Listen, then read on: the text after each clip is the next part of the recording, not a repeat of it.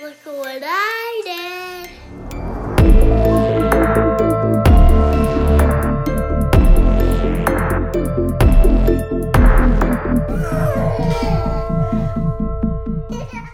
Welcome to Mummy and Daddy, the podcast where we discuss horror movies featuring children, because parenting can sometimes be scary. and kids are definitely creepy. Hi, I'm Carol, and I'm Mummy. I'm Josh, and I'm Diddy. We're the parents of two human boys, who for the sake of privacy, we're going to call Woo, he's 3, and Boo, and he's 1.5. We also have 2 adult cats who are second-class citizens with no right to privacy, who we will call by their Christian names, Monstro and Neptune. You may hear them throughout the program. So first up, a couple things. Yeah. First episode, let's talk. Yeah. First, we just want to say that we are going to be watching one horror movie featuring children and talking about it on the episode, but those movies are all going to be supernatural, gory, suspense-driven horror movies that are not about real violence with children. That's not why we're here. Yeah, I think this may be personal to us, but we're not interested in overt violence against children. You might not agree with that, in which case maybe not the podcast for you. There's probably unfortunately, that podcast. Yeah, it's probably a few. So we didn't look. Goodbye to you folks. Yeah. This is just about supernatural, scary movies. Yeah, we also don't like home invasion movies. That's a thing. So oh my gosh, but we'll know try what? to avoid them. Some of these we don't really know what we're going to see. Sometimes it just happened to me, but I won't even get into it because you haven't seen that movie Maybe yet. we will on this podcast. Okay, so there's that. I'm talking about just that for a second, and also that quite obviously there will be spoilers of every kind. Oh, we're going to talk about these movies. We're going to talk about them. Okay. Yeah, that's true. But we'll also try to do you the service of telling you what will be in our next episode at the end of each episode and on social media. So if you want to follow along at home, you'll have an opportunity to watch those movies. You'll know what that next movie is, and you can watch it along with us. Let's read a recap. Oh, do you mind if I say? And I'll jump right into this recap. Go ahead. Well, why don't you tell us what we're watching? You picked this one, I think. So we watched the 1989 Pet Sematary. Yes. Filmed by the not famous music video director Mary Lambert, with screenplay by Stephen King. the master of horror. Based on the book. Also by Stephen King. Based on the movie. This is what we call About the Movie, and it's from iTunes. Dr. Lewis Creed, having just moved to Maine, yawn Stephen King, with his wife and 2 children, is heartbroken when he finds that his daughter's beloved cat has been hit by a truck and killed. Thankfully, a strange elderly neighbor called Judd knows a secret that may spare the young girl's tears. He takes the dead cat to an ancient Indian burial ground that lies hidden in the surrounding hilltops, and when he buries the feline there, it comes back to life a few days later. But Lewis can't be trusted with the secret, and despite strong warnings that something horrible will happen, he uses the power of the burial ground to bring his son back from the dead, after the child is killed the same way the family cat was. Wow, that's such an interesting recap. It is, because it specifically talks about the dad being distraught and then says, well, don't worry, I can make your daughter stop crying about this. Right. However, I guess that moment's neither here nor there. Recaps are always strange. I could really probably just read recaps. Yeah, there's probably also that podcast. Oh, yeah. But it's essential. We have to read a recap just to get, just kind of get the main points out there, because now we're just going to be talking in depth about the certain scenes from this film and how they relate to parenting. We're going to talk about some parenting advice we have for Lewis and Rachel, and we don't have any anything that we learned from this movie as far as good parenting, but maybe in other movies we will. Yeah. Doesn't seem like a big point, but mostly we're going to have parenting advice for these parents and some, just general tips. Yeah, I think that's about right. We'll try to shine a light when there's some nice parenting moments in the film, when and if we can. But that's not going to be every moment or every day. So, yeah, this one opens up. It opens pretty strong. There's creepy kids right out of the gate. That was my first thing. There's a creepy kids chorus, and I was really hoping we'd hear more of that musically throughout the film, but we did not. We just didn't. It makes you wonder if someone else did the score, like the opening theme, and then decided like, nah, someone else swooped in there for the underscore for that film. But that right out the gate, then coupled with the little pan over the pet cemetery itself, we got to see it really early on, which is very nice. But it also included one of my least favorite Stephen King types of things, which is I don't know. He likes weird limericks and like rhymes, and he thinks everyone talks like a Little Rascal or Wolfman Jack. That's kind of his like. Maybe in Maine they do. Yeah, I don't know. I'm gonna say no. We got friends from Maine. I've got family from Maine.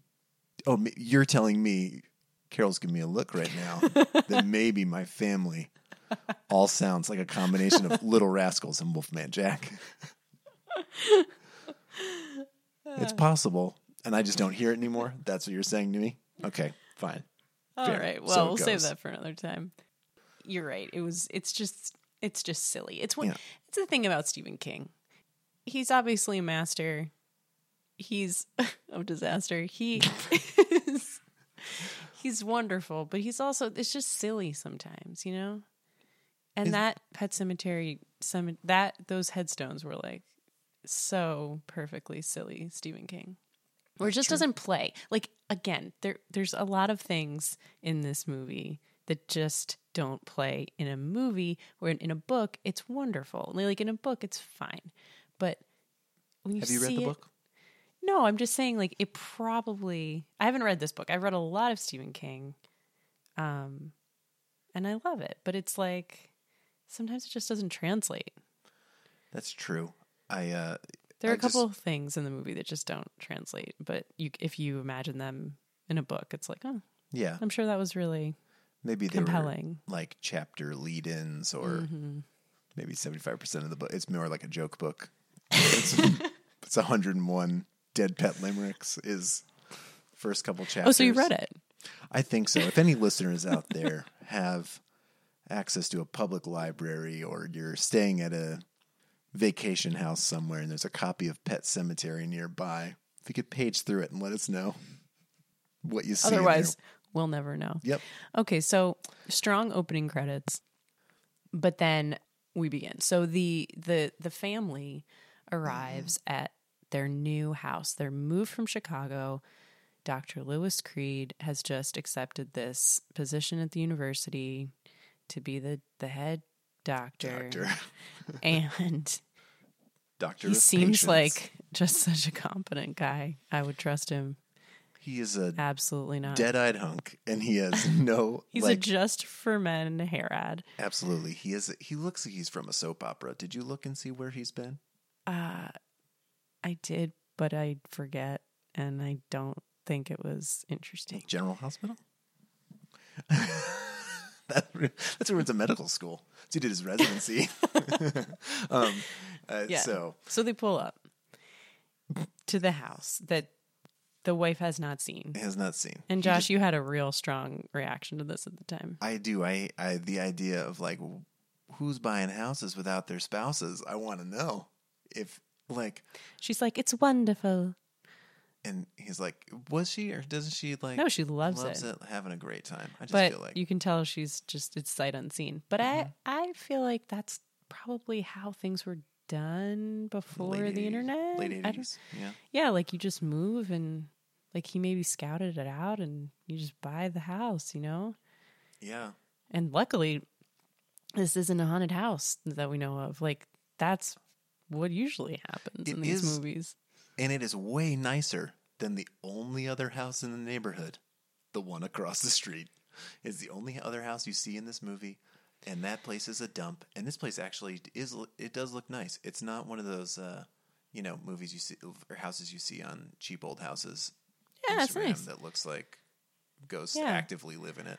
The Anyway, only they're just problem Oh, boy. is that they live on a street that is not just busy, it is full all the time of evil, fast tanker trucks. Only trucks. Only tanker trucks. I Only don't think- semis. I think, I don't think you see another car go by. I So don't even know if they have a car. They have a station wagon. They Right. arrived in it. this was actually dominating my thoughts at the time. It's like, are we depriving our children of the childhood they deserve by not having a wood-paneled station wagon? That's true. And rear-facing seats. Which I assume were in that Capri Classic or whatever it was they were driving. That's right. Yes. The answer is yes, we are. They get their kids out of the car. They have a child who's like 6. We're going to call her Francine because she looked like Francine from the Arthur comic cartoon. And then they get little Gage out. Shots fired at that 6-year-old. Hey, it's And then Gage, who we know. 'cause Francine they- is an adorable little aardvark. It's whatever, Josh. That's Hey, true. That's your take. And this human is as close to anthropomorphizing that cartoon as you could possibly get. Yeah. If, she's like the Sonic the Hedgehog movie Sonic, but a human Francine. If the Okay, so then they get Gage out of we'll call his- Gage because they constantly yell Gage, right. and He's about 2, Mm-hmm. and they get him out of his absolutely unsafe car seat. oh my god, that car seat! So, Can you describe it for us, please? well, you had said that it looked like some sort of like roller coaster ride Yeah, with foam padding. Like it was just so we're used to a certain level of intensity with the car seats at this point. yes, and they have the smart idea of like the intention seems to be behind any modern car seat that you have a 5-point harness that restrains your child firmly to the back of the seat, knowing that in most accidents, what's going to happen is your child will fly forward. So the goal is to hold them back as much as possible. The goal of this car seat seems to be to allow just your have child a cup tray, I think.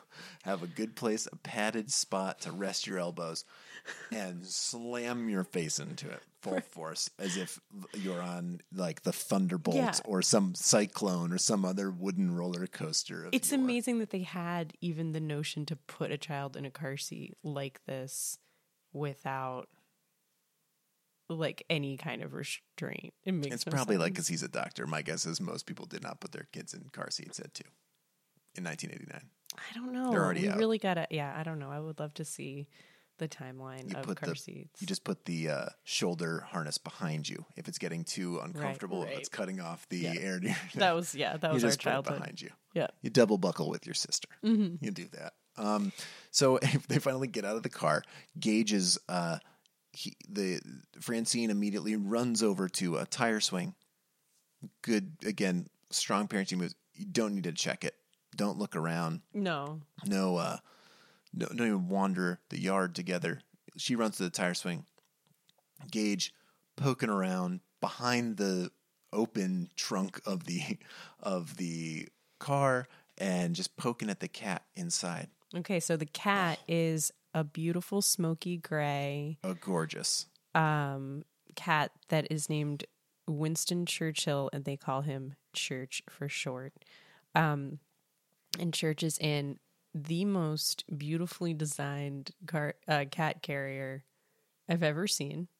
Oh, yes. It's the James Bond's cat carrier, Yeah. without a doubt. It's in complete contrast with the car seat. Makes no sense. Gage is playing with Church, and the parents, I think they're just like poking around too until Francine falls off of the completely dangerous tire swing. The rope breaks. She falls on the ground. Both parents run over to Francine, and I'm just gonna say, where are the parents? Where are the parents? Because Gage Is now alone. is alone, and as most 2-year-old boys are, sorry to generalize, it is just the truth, fascinated by trucks. And here one comes. So who's running straight to the road, but Gage full speed? Yeah. Thankfully, here comes the neighbor, played by none other than Herman Munster. His given name also. It's Herman Munster. It's Herman Munster. He will always be Herman Munster. This was maybe supposed to be his moment, like Adam Sandler in Punch Drunk Love or something, is making his dramatic turn from horror comedies to horror dramas, and this was it. But he looks like Herman pivot. Munster. It's just a pivot. Strong pivot, and he adopted along with it Ted Kennedy's voice. It was the weirdest Maine accent, the most over the top. Like you went to you listened to like one audio cassette on learning how to do accents. And Yeah. I mean, most people watching this will gotta watch not out for the road. will not even understand what accent. The other thing is he has this hearing aid on the whole time. So I feel like if I were watching this and I didn't know what a Maine accent was, I would just think that he was hard of hearing. Oh, that's Just interesting. prominent in so many Very. scenes, which I'm fine with. But I was like, were they doing that because they knew that his accent was so bad that they were like, we gotta figure out a way to like make this, I don't know. That's a side note. Oh, But we found this particularly funny because Josh's family, his dad's side, is from Maine, as mentioned. So we are familiar with the accent. yes. And we live in California where children don't have any contact with this side of the family really on a daily basis. No. Anybody who actually has the accent. But our child, Wu, the older one, has He's weird got a touch of it. a touch of it. He'll say things like "showa." Show up. Go over here. A little of that. It's adorable. Yeah. Adorable, as he might Our- say. It's very true. Yeah, but it's so- really, something I did like about this, like right at, I will say again, out of the gate of that Capri Classic, is these kids are genuinely little. I think that was like a thing I appreciated from the jump, is they didn't try to like, where a lot of films will cast, someone who's obviously a teenager and be like, pretend you're a dumb kid, like sucking your thumb. Oh yeah, I mean, Gage is too. I was gonna get into this earlier. I mean, I was gonna Anytime. get into this later or earlier, whenever. That Gage has like, it's incredible the acting that he's doing because he is such a young child. Like he was 27 months old when they filmed this, and maybe that was like when they were done. Like maybe when the movie came out, because he even seems younger than 27 months now, just having such a fresh Yeah, bro, perspective sandwiched with that. right in between where we're at. Yeah. But he does so well. And he even, he's just doing things like, uh-oh, and shh, like things that, those really early verbal things that I was totally impressed by Gage. He's amazing. Yeah, because if he was channeling his younger self, I think that'd be really hard for a kid developmentally at 27 months. He'd probably just want to talk because he could say more complex things, as I think we'll get to. But it was just like, I had to say, it was like at least made it more impressive from the jump, and more terrifying when he runs out into that street and is narrowly missed by that giant truck. Mm-hmm. Set So- up later in the film. So that first scene, right off the bat, we're seeing some incredibly negligent parents. Yeah, and the fact they both run over. The husband's a doctor. The mother, who should have been played by Maria Bamford, is maybe just a stay-at-home mom. She just solid. She is a stay-at-home mother. She's but why would not just one of them, who clearly are both used to dealing with kids, but maybe the doctor, in face of the injury, would run over to the daughter, and the mother would stay with her very young son and keep an eye on him in case the daughter was injured by what was probably a truck tire from one of these deadly trucks. Ooh, maybe it's a trophy that the house took. Never thought about that. Listeners, let us It know was what you definitely a think. truck tire. That it was this giant tire. Okay, so Also, to be she fair, those could be falls. very The heavy. truck tire falls. She's fine. She's whining. Like, as a parent when your kid is actually hurt, but whatever. I mean, now I'm just getting my white wig and gavel out here with these parents. But Well, I maybe mean- Francine is a terrible actress, and It just doesn't have the skills that Gage has. She actually did great too, I thought. Okay, so I mean, truck safety, this theme that's so central to this movie, it comes out right out of the gate. Fast out of the gate of the nearby truck depot. Maybe it's a way station. We don't know. They don't look like they're near a highway. It's on some rural main road truck route, and it is just they're whizzing by. But immediately what happens after that, right, is we've got Herman Munster comes across. He says, let me show you the pet cemetery. Let me show you the pet cemetery. This is my horrible main accent. No, that's it. And it's pretty eerie hearing you say that. Pretty soon after this, he just they take a little field trip down a very well marked path to the pet cemetery, and Maria Bamford puts Gage in a hiking backpack, or maybe he's on the dad. He's on the dad. Yeah, he's on the dad's shoulders.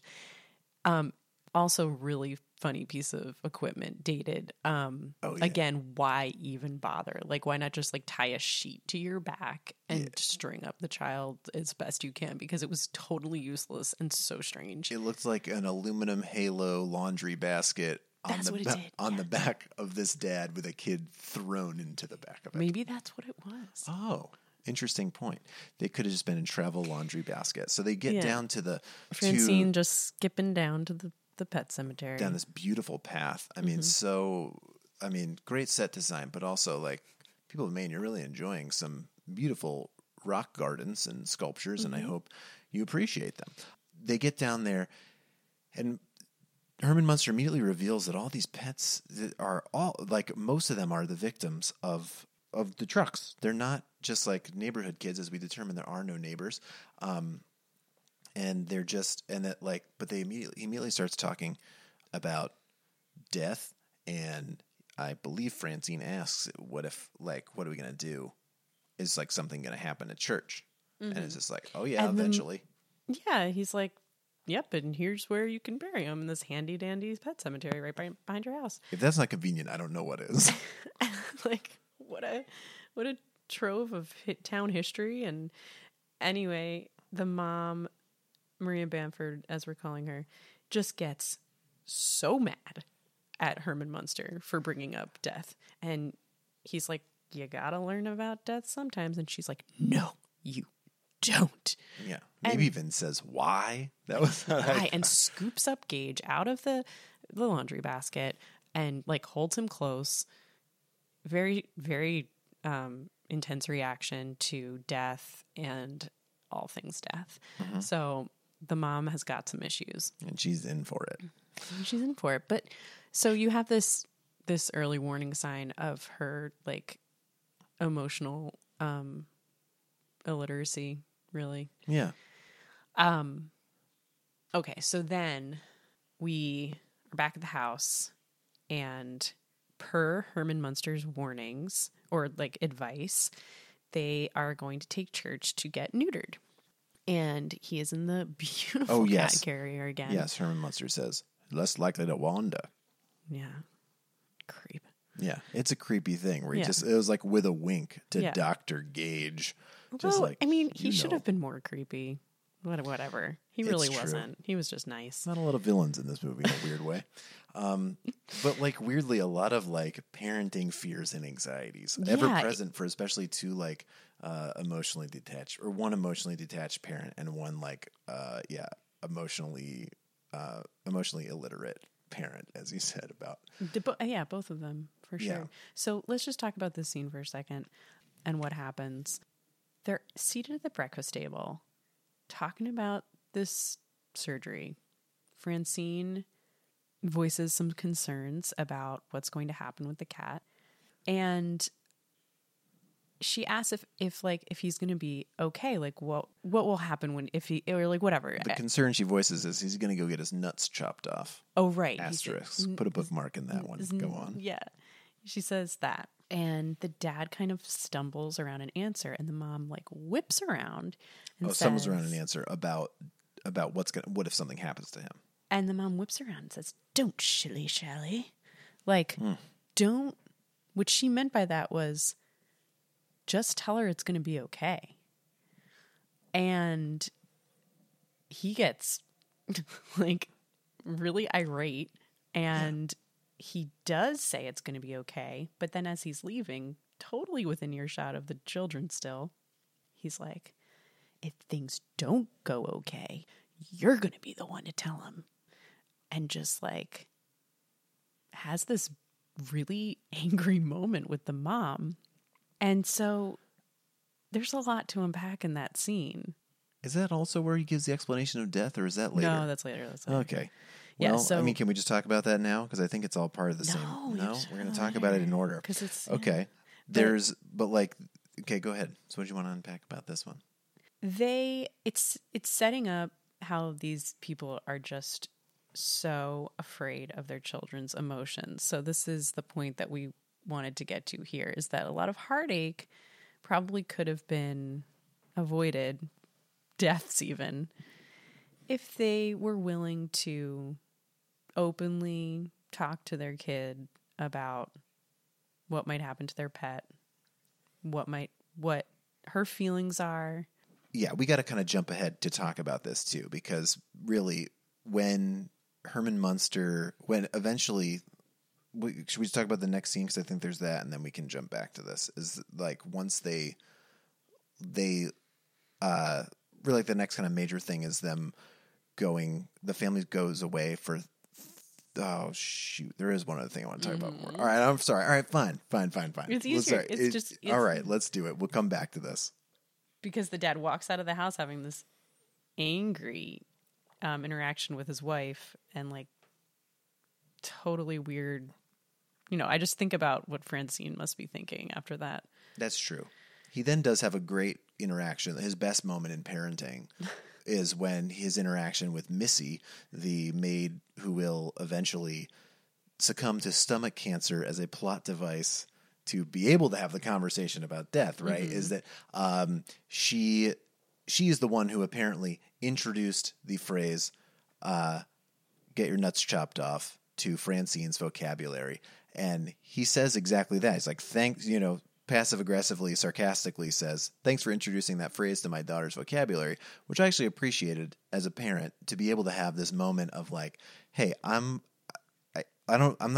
need to tell you this plainly, but at the same time, like, I'm trying not to be a dick about it, but like, I really wish you hadn't said that to my 6-year-old, because up until then, she didn't know about anybody's nuts, and here you are." And right. So this is what I mean. There are going to be some things in these movies where we do have lessons that we learn from the parents. And I guess this is one of them, because so many times in parenting, you are confronted with these weird situations where like somebody might say something to your kid or that you don't like or whatever, and being direct about it. I mean, he is still a dick, and I think that's okay.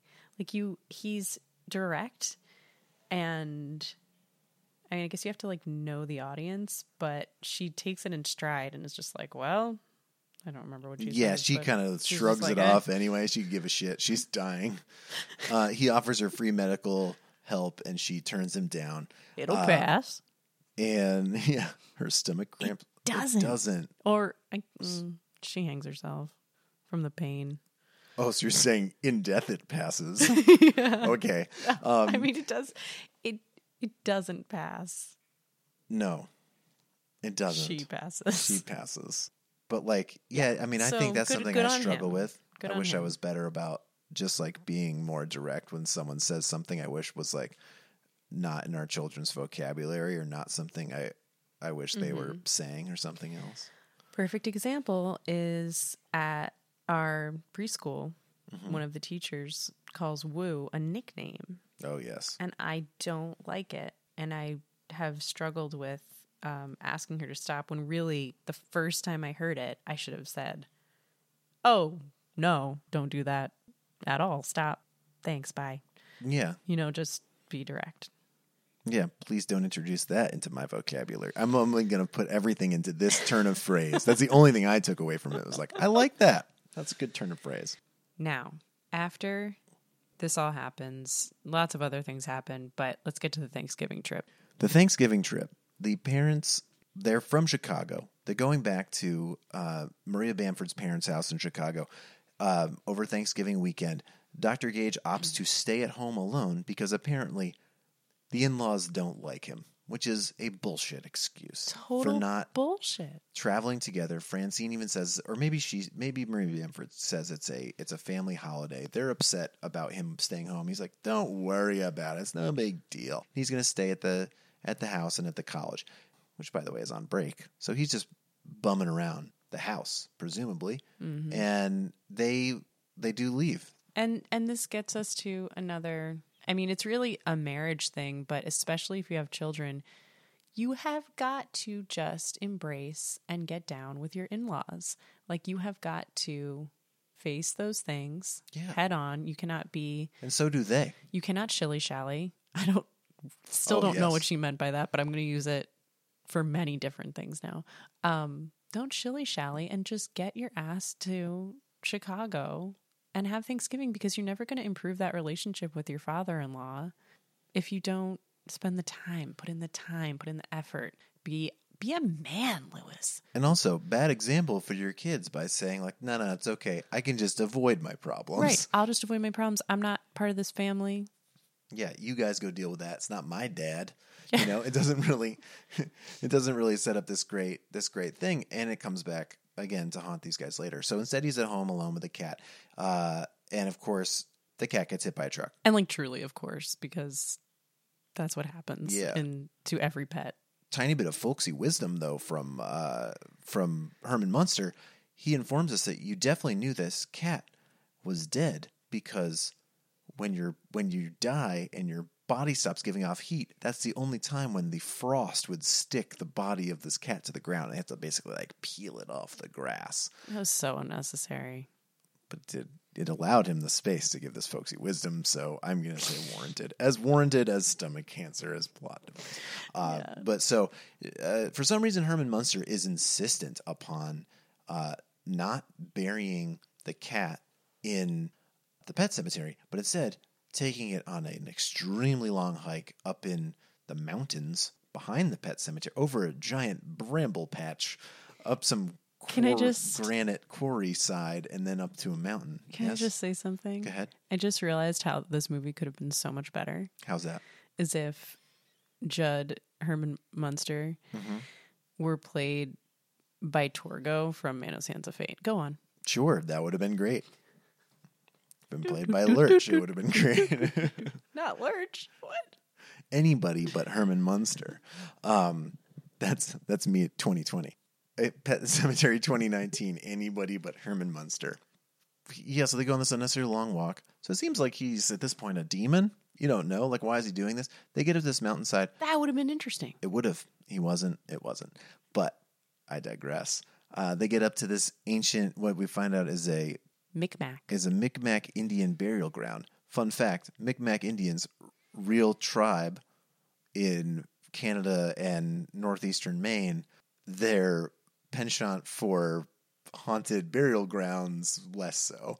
So it's just like, yeah, way to go like halfway there, Stephen King, by choosing real tribe of real people and then being like, I don't know, they aren't as demons, I guess. So point is, he makes him bury it himself in, I guess so he wouldn't be cursed. Fail there as well.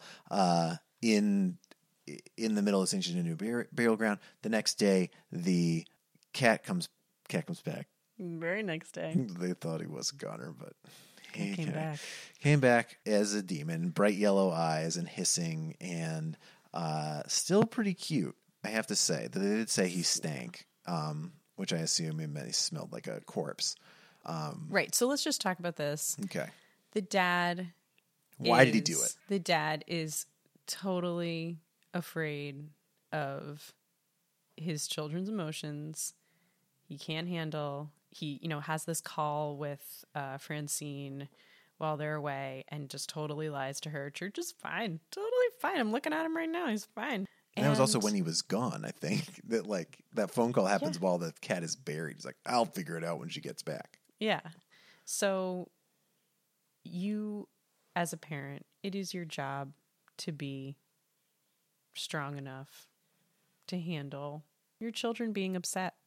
That's what I've learned in my 3 long years of parenting. But it's true. It's true, and that can be really hard sometimes. And I understand like the move to avoid it, Totally. but it is also like, dude, you just climbed a mountain and buried your cat in a demon cemetery as opposed to a pet cemetery. By the way, the movie's called Pet Cemetery. You got a warning from a ghost not to bury it in or to only bury it in the pet cemetery, and for some reason you didn't bury it in the pet cemetery.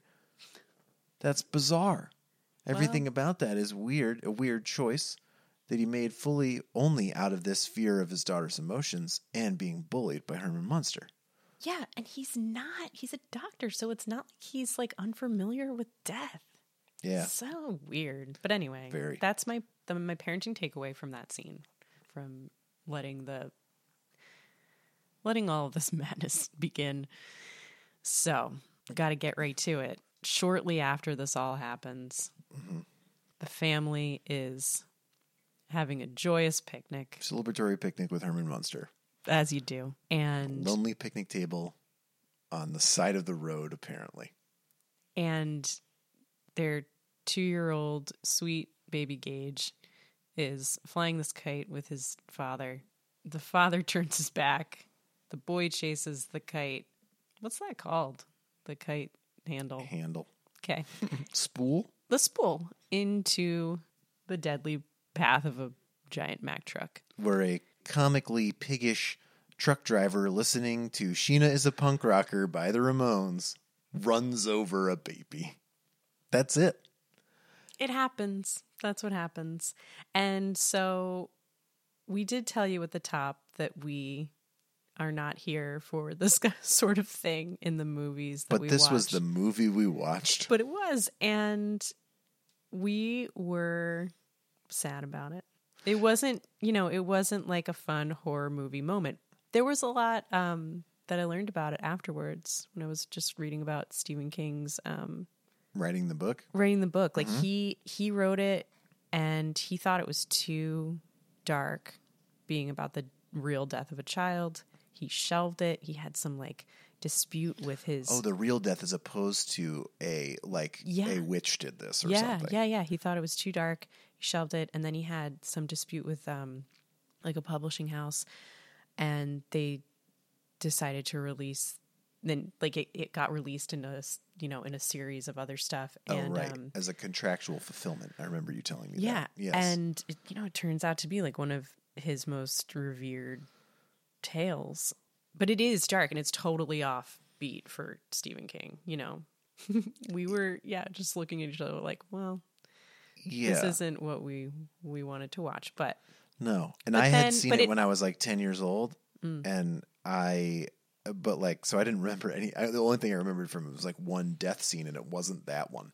Which says, it speaks to something about this show in general, which is how much becoming a parent changes your perspective on a lot of this kind of material. Where I do think it would not have affected me even 5 years ago as much. I wouldn't have liked it. I don't think I would have liked that moment. I would not have liked the movie. But at 10 or something.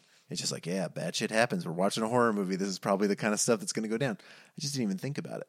Well, it's key to what happens. It's going to happen, and you know what's going to happen. So it's setting it up the whole time, and it happens. Still pretty dark. Parenting takeaway from this scene is you have got to baby-proof your house inside and outside. Yes. There are things called fences that you can build or hire a company to build. Even in the 80s, fences they predate even that car existed. seat. It's hard to believe. When you move to the new house and your child almost gets run over by the truck the first time, and your neighbor warns you about all the trucks that keep killing things that wander into roads. This is when you build a fence. You plant some hedges. You build a picket fence. You put up some chicken wire. Whatever it is you got to do. An electric fence. A little electric fence. Do. You put a collar around that kid. You do what you need to do. Yeah, because toddlers are fast. That is a fact. Boo is fast. Our little one, oh my gosh. Turn around and he's across the room. Yeah. Turn around and he's at the hedges that in our front yard that protect him from running into the street. In most of the places. He does have a nice little chute that you go straight out right in there, but he But mostly I'm also doesn't. watching You're him. watching Also, don't turn your back. That's what I was going to say. Is I think that we don't know where this picnic took place. It could have been on their property. It could have been some nearby, meadow. It was but like the point is still the same, because like even especially in like strange environments, you have to baby proof, and that doesn't mean you're bringing like a spool of fencing with you. You are, or like a bindle of of chain link fence with you wherever you go. But it does mean like No, it's like in their yard. you're checking the grounds to make sure that it is a safe place for them to be. Because you're a parent, you're an adult, and clearly Maria Bamford and Lewis have not gotten this through their heads yet. No. Their lives are basically like the warning label on every piece of baby equipment or toy that you've ever bought. They did all of the bad things, Right. and the worst thing happened. Yeah. So I'm pretty sure that this is where Francine's question about death happens, is after Gage. Oh, I thought it was, but no, I mean, I think it was. But either way, it could have been about when Missy dies. It but must I have know been when you- Missy died, because everybody's relaxed. You want to talk about that? I did I also thought that was pretty well handled. Dr. Gage did okay handling the question of what happens Dr. at Creed. Dr. Creed. Dr. Gage Sr., Dr. Lewis Creed did a great job. Dr. Apollo Creed did a fine job talking about death when faced with it off the cuff. And his daughter asked him, "What do you think happens when you die?" And he said, "Well, people believe a lot of things. Some people think you go to heaven or hell. Some people think you go on, and other people think you just wink out." This is where he fails it a little bit, drops the ball a little bit, because he lets that one hang out there. Just you wink out, which is such a crass way of saying So fucking dark. you. And she says, "What do you think?" Which is obviously the question that's coming next. And he says, "I think we go on." We're just like, wow, way to leave your daughter hanging on this. Again, because he's an emotionless sociopath, I think. The only thing he fears is his daughter's emotions and his father-in-law. But like, I thought that was well handled. It's a tough question that we haven't had to answer yet, and I don't look forward to it. But it did I don't think I'm going to use it verbatim, but we'll see. I might. You just wink out, kid, like a flame in the wind. That's what he says. Something like that. It's insane. And of course, the mom's not happy about any of that, really. I don't think she says anything in that moment, but is like clearly Right. perturbed. You do find out along the way at some point that the mom's sister was sick for years with spinal meningitis, although when they flash back to these horrific scenes with Zelda, her sister, it looks nothing like what spinal meningitis really is. It's like this very strange disease that this woman has, and it's a full-on woman. I don't know why it's not a child. It says it's her sister, but Yes, anyway, an adult woman. it's an adult woman. Possibly a man dressed as a woman. Like it's a monster creature. It's totally insane. Totally should have been left out. Mm-hmm. But she had to take care of her sister, and eventually the sister passes away. But I think just because they left her up in the bedroom or something, it's kind of unclear. But the mom has a really difficult past, is what you learn in short. Yeah. Especially in her relationship with death and family members dying that she hasn't dealt with at all. She You got to deal with that stuff. You got to talk it out. And he sedates her when she's talking about it. She's like, "I don't take those drugs." And then he's like, "Tonight you do." That's right. Yeah, He it's so just puts her strange. down. Yeah. And then, and apparently it was also the first time he heard about it. It was also weird. No, he But he was kind of like, "Oh, I remember." That's right. He goes, "I remember. Spinal meningitis, right?" Oh, that's such a good one. this guy's a psycho. So eventually, obviously, he does the thing that you're going to do, right? Which is he's going to. Well, she takes Francine back to Chicago, and then he's left alone, and yes, of course, does what he has to do. What the film has been leading to the whole time, which is against all stories and warnings from Herman Munster, exhumes Gage's body and From the regular human cemetery, passes the pet cemetery and goes beyond the barrier.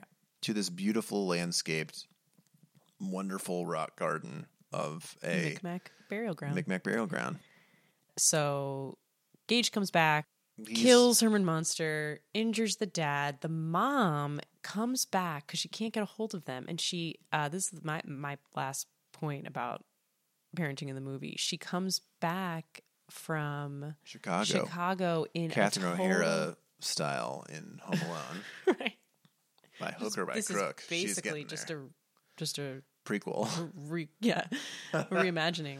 Yes. So she comes back in this total panic because she can't get a hold of him on the phone. I guess, again, style of the times. You just can't get a hold of people on the phone, so you just fly back. She's driving, her car breaks down. She gets into a one of these Mack trucks with a to hitch a ride, which is totally insane. And as a mother, and just a woman alone, totally insane. She should have died in her own right there because that's crazy. But she gets into this truck. She comes back, and Gage kills her, and then he sets the house on fire, and presumably Gage is killed in the fire. And where it leaves off is the dad carrying the mom's body away.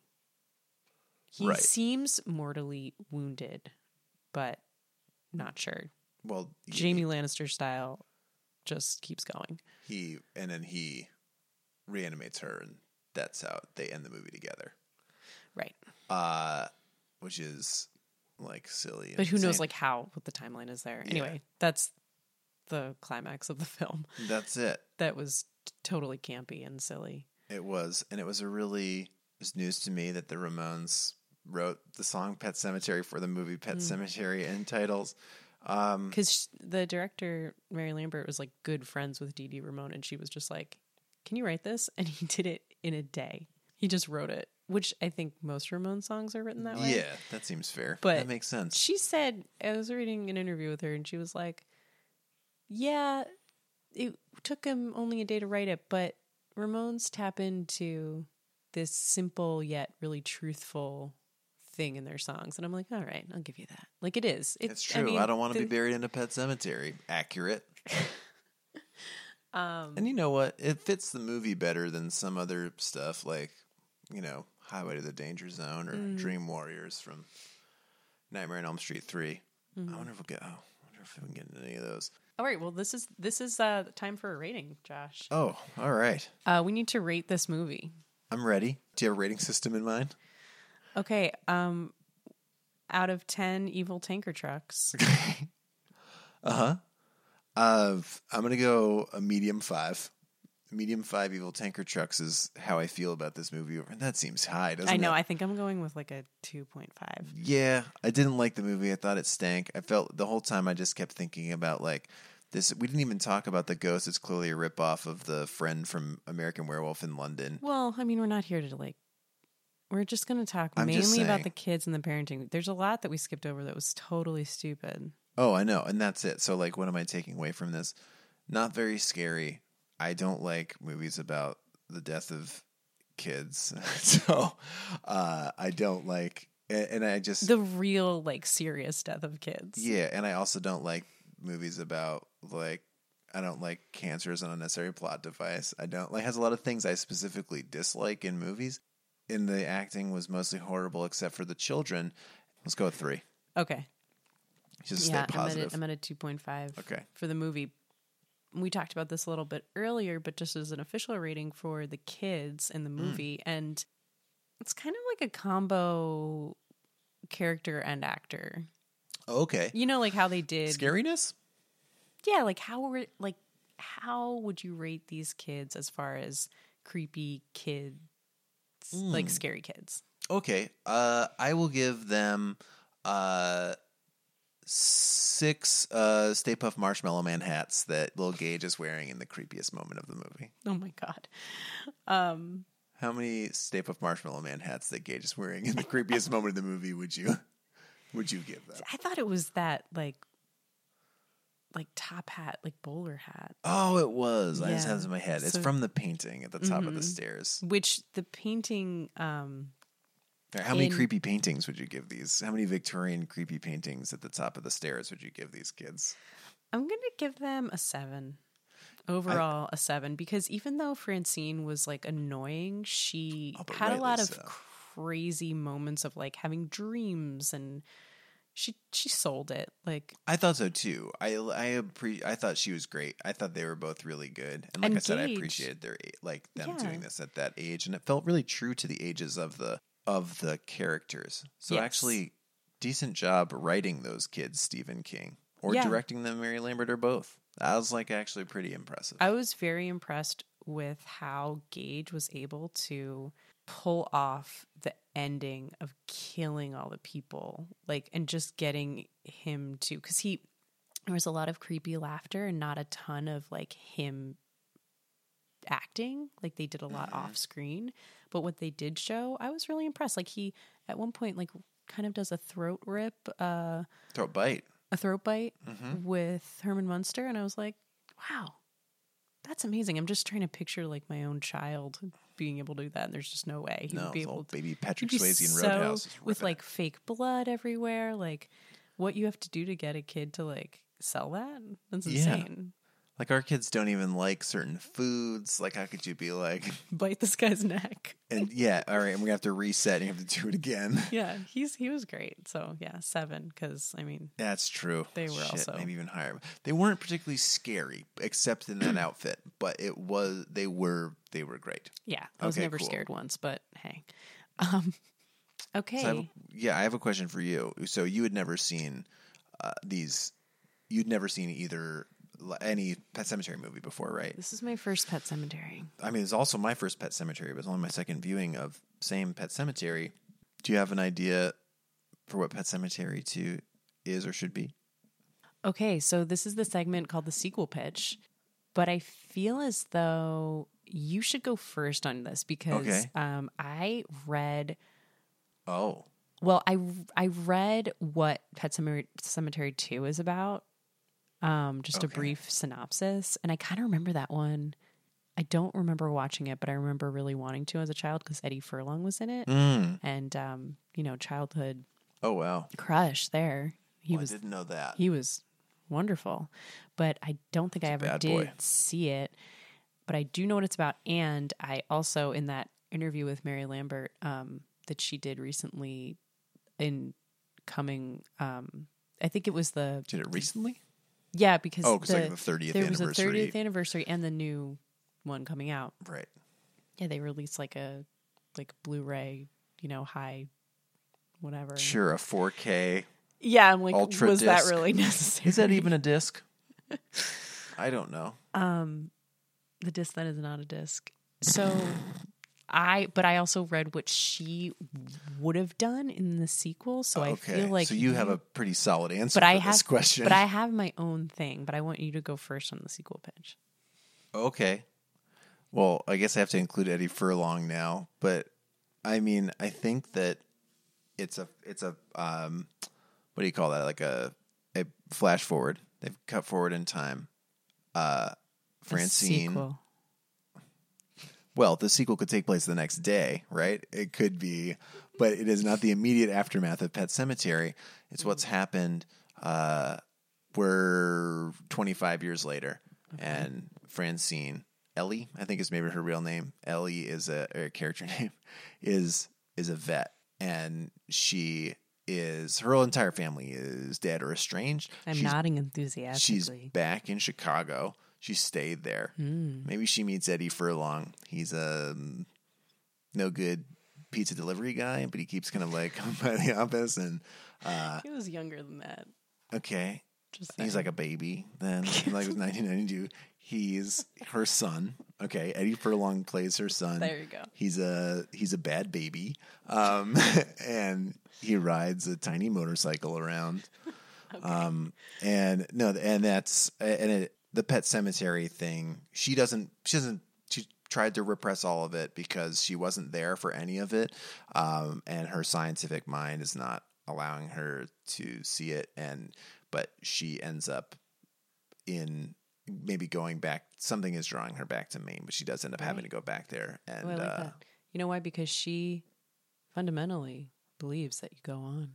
that's right. Oh, She tries to think that you can wink out, but in Right. her heart, she believes you go on. Right. So that is sort of what Mary Lambert was talking about doing in the sequel. That she That's a didn't good do, idea, Mary. because she directed the actual sequel, but they talk about in this interview how like following Francine Ellie, Following Francine because is a she great name wasn't for the there. show. She has no idea what happened to her parents or her brother. Like, I mean, well, Fuck. That's harsh. she wouldn't know anything happened to her brother. Yeah. So I think that's really compelling. Okay. And so does the director. Thank you both. And I have no idea what the remake is about. It looks like it's pretty different. But my idea, this is already going a little astray, but I want a prequel. I'm always in for a prequel. I want Herman Munster's Yeah. prequel with his weird dog and that weird friend that came back to life. And he's always talking about in each step of telling, trying to tell Dr. Lewis Creed not to do the thing he's about to do. It's always some weird flashback, but I think there's more to it. I like that. Thank you. Is And it's like in the 1800s because he's 1,000 years old. does he play himself in young makeup? Just he's kneeling with Shoes on his knees. Pancake makeup, and he's wearing the little Lord Fauntleroy Stay Puft Marshmallow Man hat. and it's actually him in the painting. Okay, He sleeps in the painting every night. He All did right. that as a boy. so we have got to wrap it up. Let's wrap But it up. Let's real quick do our segment, Interview with a Vamp Parent, Okay, great. I'm in. where we ask each other a question about parenting inspired by this film. Okay. Do you want me to go first again? Sure. Okay. I have. This is all like new. It's a new question. We haven't talked about this before. I know. I went first in the other segment. Do you want me to go first now? I know what you're saying. What I'm saying is I'm telling our audience, this is a new question. Like, this is a new thing. I have not heard what this question is from you. No, and we hadn't heard each other's sequel pitches. This is all very fresh. We keep it fresh. We're all about freshness here at Mummy and Daddy Pod. Okay, I did write this down ahead of time, though, unlike the other ones. So everyone knows that Pet Cemetery is misspelled. It's famously misspelled. Yep. Pet Cemetery with an S and whatever. It's stupid. Okay? If your child painted a big sign that misspelled the word cemetery and that it became this place that everyone would come and dump their dead animal corpses, and it was even in your backyard. And they're smart enough to write limericks. Go ahead. Yes. Would you change the sign, or would you allow it and even encourage it to stand that way for generations? 1,000 million %. I would change the sign. I would have my child redo the sign. Would you have them redo it when it was age appropriate for them to redo it, or would you just No, I change would it immediately tell him You spelled it wrong. that it's incorrect because I am not afraid of my child's emotions, and they need to know that I care enough about them to not let them embarrass themselves. It's amazing that you asked me this question, because having never seen the movie, I was like, why is it S? Why is it, this is so silly. Like, Yep. I never really got it, and I never cared enough to like look it up, and it really bothers me. I think it's stupid. It's I agree. beyond Stephen King silly. It implies that kids are dumb in a way that I don't appreciate. Yes, exactly. Thank you. Okay, my question. Okay. Our wonderful obese cats. Oh yes, they're very heavy and fat. Hat, as I say. We've had a wonderful 10 years with them. Sometimes not wonderful. They can be. It was tough. They- They're tough. With babies, they are tough. They do not like, they're nocturnal animals, cats. As many parents will know and understand, your pets can take a back seat for a period of time when you have children. And maybe it's a day, maybe it's years, but it's hard. Our cats are healthy right now, but Boy. if one or both of them were hit by an evil Mack truck Yes. tomorrow, Okay. how would you talk about it with Woo? And Boo. Oh my I mean, God. It's like you'd ask me if I'd bury them in a pet cemetery. no, I just want to know what you got up your sleeve because if anything, these are my first pets and I've never experienced this. And I also therefore have no idea what I will say to our children. Yeah. I didn't realize you were going to ask me a joke question. So this It's a dark serious question. It was a serious question because I don't know what I would do. I don't. Back to Pet Cemetery for a second. I'm not sure if I right away the line with it and why I asked it about like would you allow it to stand for generations. I feel like I would encourage them to fix it when they knew how to spell it correctly. I wouldn't say just repaint it and let's keep this going. I think that's crazy. I think that like if you got it together to paint a sign but like you can't spell, that's pretty impressive. No, I think. if you got it together to write it down in a notebook, then fine. If you got it together to paint a sign, you need to do it correctly. Okay. Anyway, Well, back see, to, that's the thing. I'm not sure. That's why I don't asked. dance 'cause I don't know around if this I. pet death question. But so pet death. Okay, there are trucks in our neighborhood. If a big truck came by and squashed one of our cats, what would I say to Woo? Cat is dead, right? There's no chance of it's coming back without supernatural intervention. I'm in not this. asking if you would bury it in a Micmac burial Okay, ground. so I can't get away with that. Okay.